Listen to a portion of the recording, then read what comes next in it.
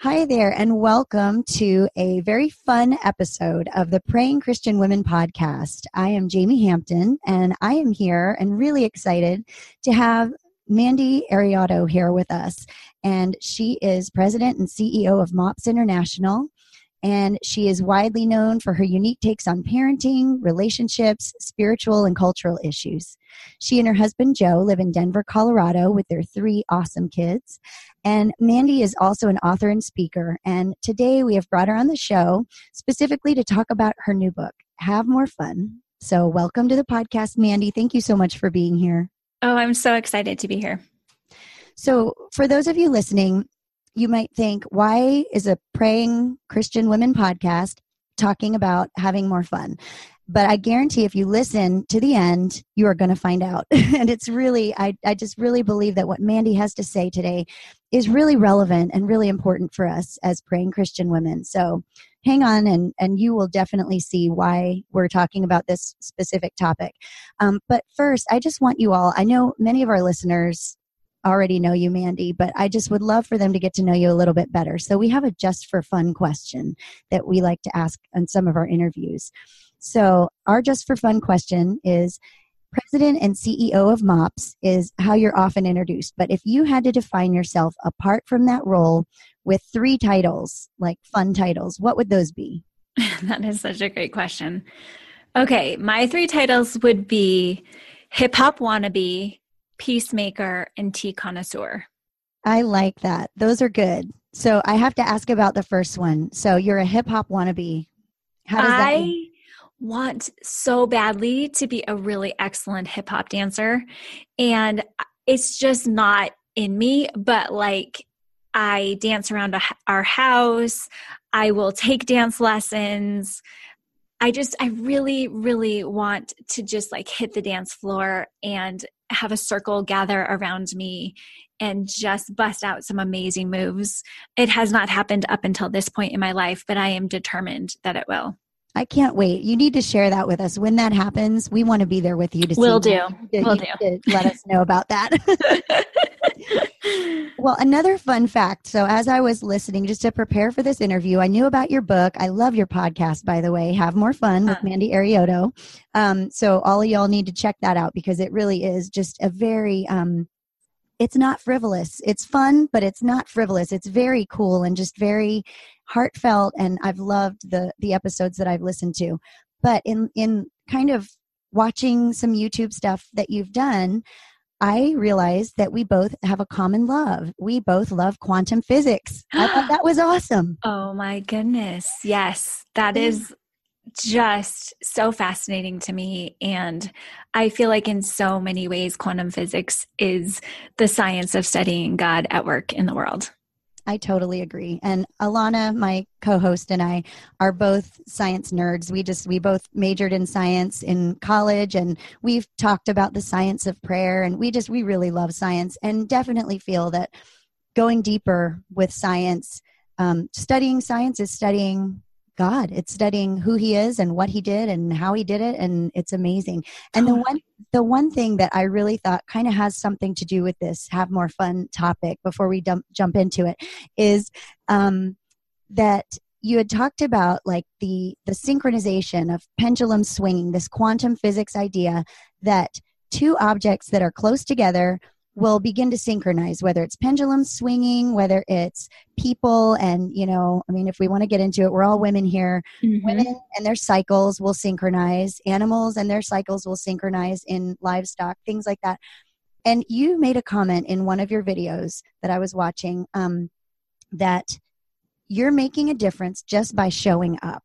And I loved that. That was so encouraging to me because it's saying, you're putting energy out there or putting spiritual substance out there just by doing honor to who God has made you and being obedient to him and living your life for Christ. You're making a difference. You're making ripples in the waters of life, and you're impacting people around you as they receive that and begin to maybe become synchronized by that. And I just want to know, how do you see that in your own life with having more fun?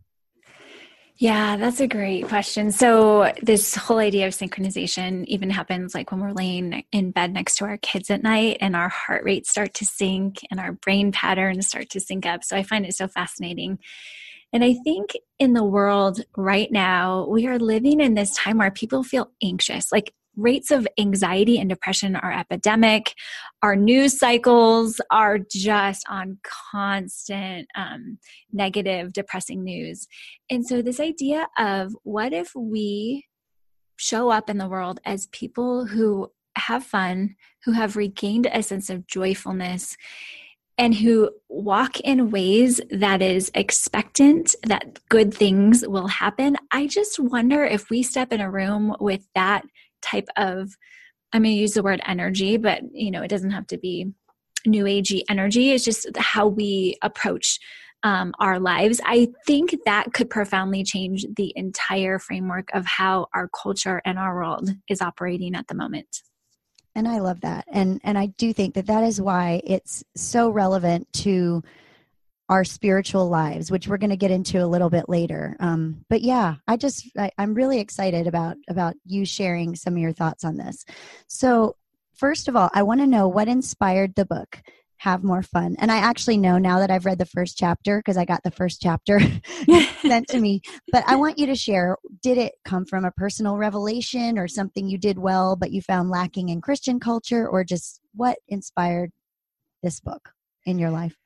So last year, I recognized that there was a point in my life where the previous 10 years had just caught up with me. And the past 10 years have been filled with a lot of grief and heartache and loss and disappointment. And there's this idea out there called death by paper cuts, where you kind of go through life and nothing that big or traumatic happens. But when you really take a good look at where you are, you realize that there have been a lot of little things that you thought really shouldn't impact you, but they've combined into this huge gaping wound that you didn't even realize was there until you really take a look at it. And you realize that you have stopped having fun, that you have lost your joy, that you've lost your peacefulness, and that you're kind of just operating on autopilot. And that's really what happened to me. I woke up one day and I recognized, like, I have completely forgotten what I enjoy doing. And my kids were playing in a back room one time and they were laughing and having so much fun together. And I went back there and I yelled at them for being too loud. And at that moment, as the words were coming out of my mouth, I recognized, like, oh my goodness, like, I think I have a problem on my hands and I'm yelling at my kids for laughing too loudly. And I recognized I needed to have a reset in my life because I didn't want to get to the end of my life and recognize that the best thing about me was that I was really good at keeping up with email, right? Or keeping on top of the laundry or any of those things that kind of become a priority as an adult person. And it's so easy to have them trump the fun, the joy, the excitement, the delight of simply being alive. And so I chose for the next year that my one goal for the entire next 12 months was going to be simply to have more fun. And I have to tell you, it changed everything for me. Well, and in your book, you talk about how many different areas, and it might even be even just in the description, but it talks about how having more fun can be the answer to so many questions. Yes. Like, how do I improve my marriage and my sex life? How do I improve my relationship with my kids? It goes through like all of these like important facets of our lives. It's the answer truly to so much. It really is. And I did a lot of scientific research about fun too, just because I was curious. And it really does come back to improving our marriage, improving our parenting, dealing with people who annoy us. When we take a posture of having fun with it instead of being offended by it, it revolutionizes how we interact with people. And so fun really is an antidote for so many of the things that are bothering us. Well, I have to ask you before we jump into the topics in the book, has it been hard for you in the serious position of being the president and CEO of a large organization? Like, have you been criticized or looked down upon or felt any hostility for people that think, well, Christian ministry has to be serious all the time? Oh, I get that all the time. It's funny because we have a huge annual conference that we put on at MOPS. And last year we had a lot of fun. We danced and sang and did all sorts of silly videos, but we also did some really deep work, like taking communion together and doing some real serious praying about finding freedom from the things that God wants us really to get, unshackled from. And I got criticized for the fun part. It's like we should only be focusing on the holiness of God. And I think so often as Christian people, we forget that God tells us to delight. There's even this really fascinating part in the Old Testament, and it's called the tithe of celebration. And I'm going to try and do my best to talk about it. But there was a portion of the tithe that was meant to go to something that was celebratory, that person would delight in. And I think it's just so evident of who God is, that he wants us to appreciate the life that he's given us. And that always helps me reframe my work when I'm getting criticized that, this is important work and we shouldn't be focusing on the fun parts of it. But I think having fun makes me a better leader. Even today, we were out filming some promos and I was dressed up as Elsa from the movie Tangled. And it was hilarious. And I have a lot of fun at my work because the people around me recognize that this work that we are called to is both holy and that we get to enjoy ourselves and that they don't have to be separate. I love that. And and just thinking about this, I mean, God's the author of laughter. I mean, he didn't have to make us joyful people. We could have been little robots or, very serious, and we could still enjoy God with a seriousness, but he's the author of laughter. He's the author of enjoyment and the author of fun. He really is. And I really appreciate that. And just want to encourage our listeners to think along those lines and, just to be open to that and to know that fun doesn't have to mean frivolous. And I think that's what we've thought a lot, that's for kids, or it means that you're not serious, but you can be serious and have enjoyment. And, Alana and I recently talked about, John Piper's book, Desiring God, where he talks about Christian hedonism, taking joy and excitement in pursuing God. So that's just, I think that's such an important part. And I love that word. It's not, the phrase is not frivolous. And I think there's such an important distinction. But I don't know about you, but I want to be the kind of person of faith who is compelling. Like when people who don't have a faith background see how I live, I want it to be like, oh, I want some of that. And I think when we're serious all the time and we don't allow space in our lives for delight and enjoyment, that we're not very compelling as a person of faith for people to want to be like us. Yes. And, that brings me to you had me at chapter 1. I can't wait to read the book. And so as we're recording this, the book is not out. Can you tell our listeners when Have More Fun is going to be released? Yeah, it comes out on April 9th. Okay, April 9th. So that is when this is airing, it will have just come out. So for all of you listeners, you can find Have More Fun on pretty much anywhere you buy books, right? Yes. But at this point, I read chapter 1 and I was just totally taken in. And my favorite part was the horse story. Could you just very briefly share how that experience related to this idea of forgetting what it feels like to be fully alive? Totally. So I grew up on a horse farm, which is ironic because my mom was terrified of horses. But when I was 8 years old, my dad decided he was going to add some new horses to our farm. And long story short, we meet this farmer who lives in Pennsylvania, and my dad and I head down to check out these 2 female horses who he thought might be a good addition to our barn. We get down there and we get introduced to the horses, and they are gorgeous, and they're in their stalls, and my dad's petting them and checking them out and seeing what he thinks. And he looks to the farmer and he's like, hey, can I see the horses run out in the field? I want to check out their gates and just see them run. And get a feel for their personalities. So this old farmer takes the 2 horses, walks them out to the field, and before they can even get through the gate, they've like flung the gate open and they're out there chasing each other and bucking and playing and eating the grass and rolling in the dirt. And as soon as my dad saw the life in these 2 horses, he's like, yep, those are our girls for sure.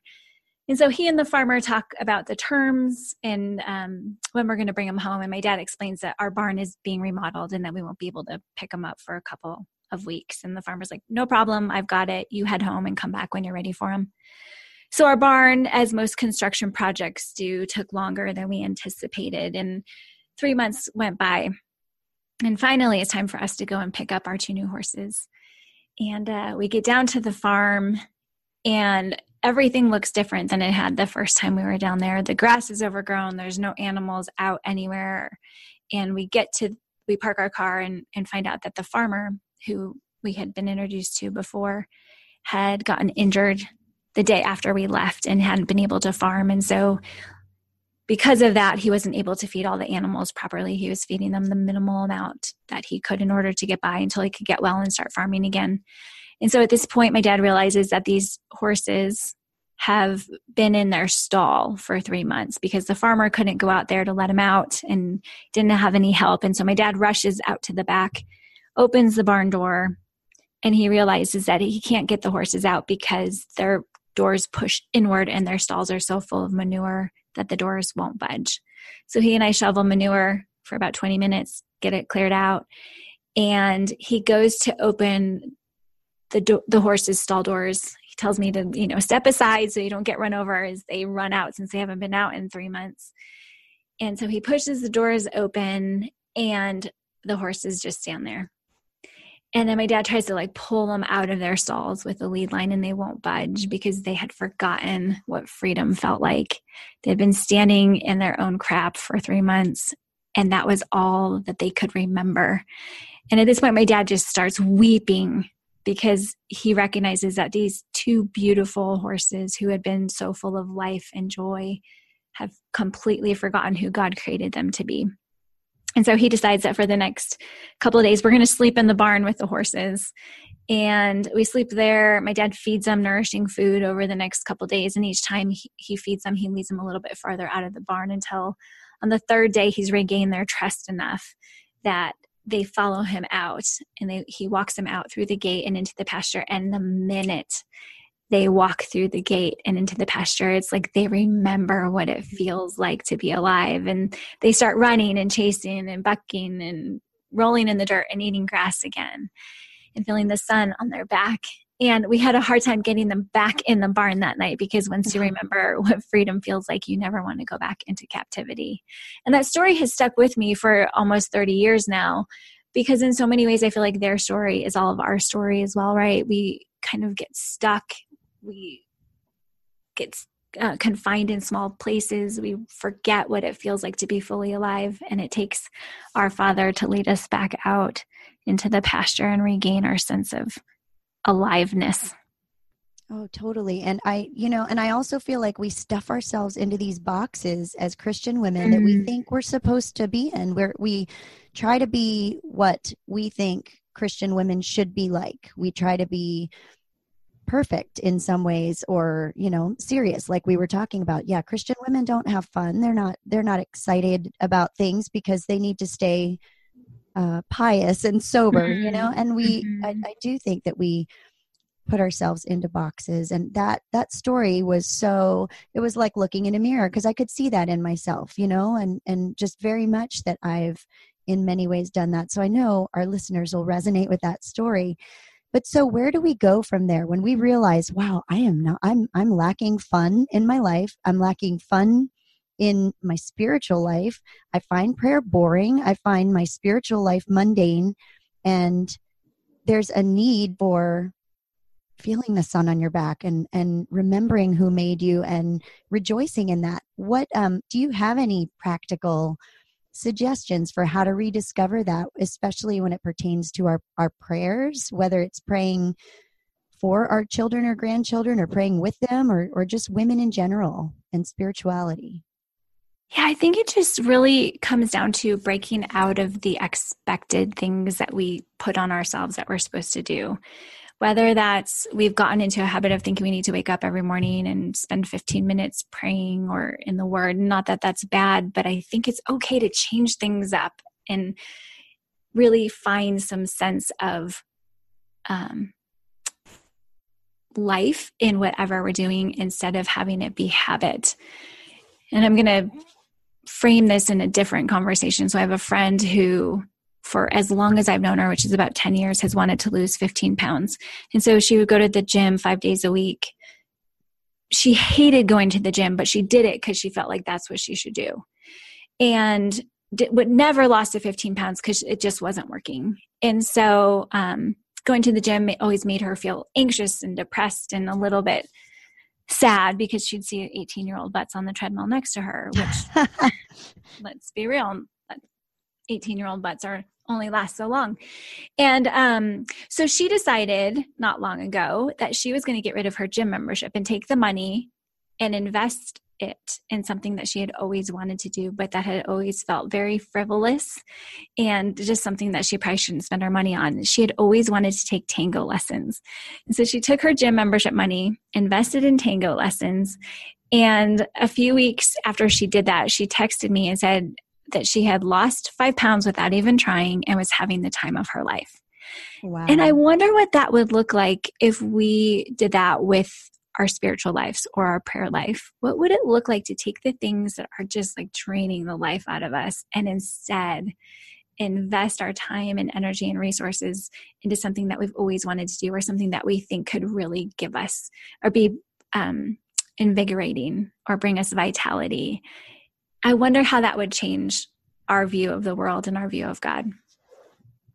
Those are good words. I love that idea. So it's going to look different for everyone, but maybe if you love being outdoors, you meet with God outside, go on a hike and meet with God there instead of sitting in your prayer closet, closed in.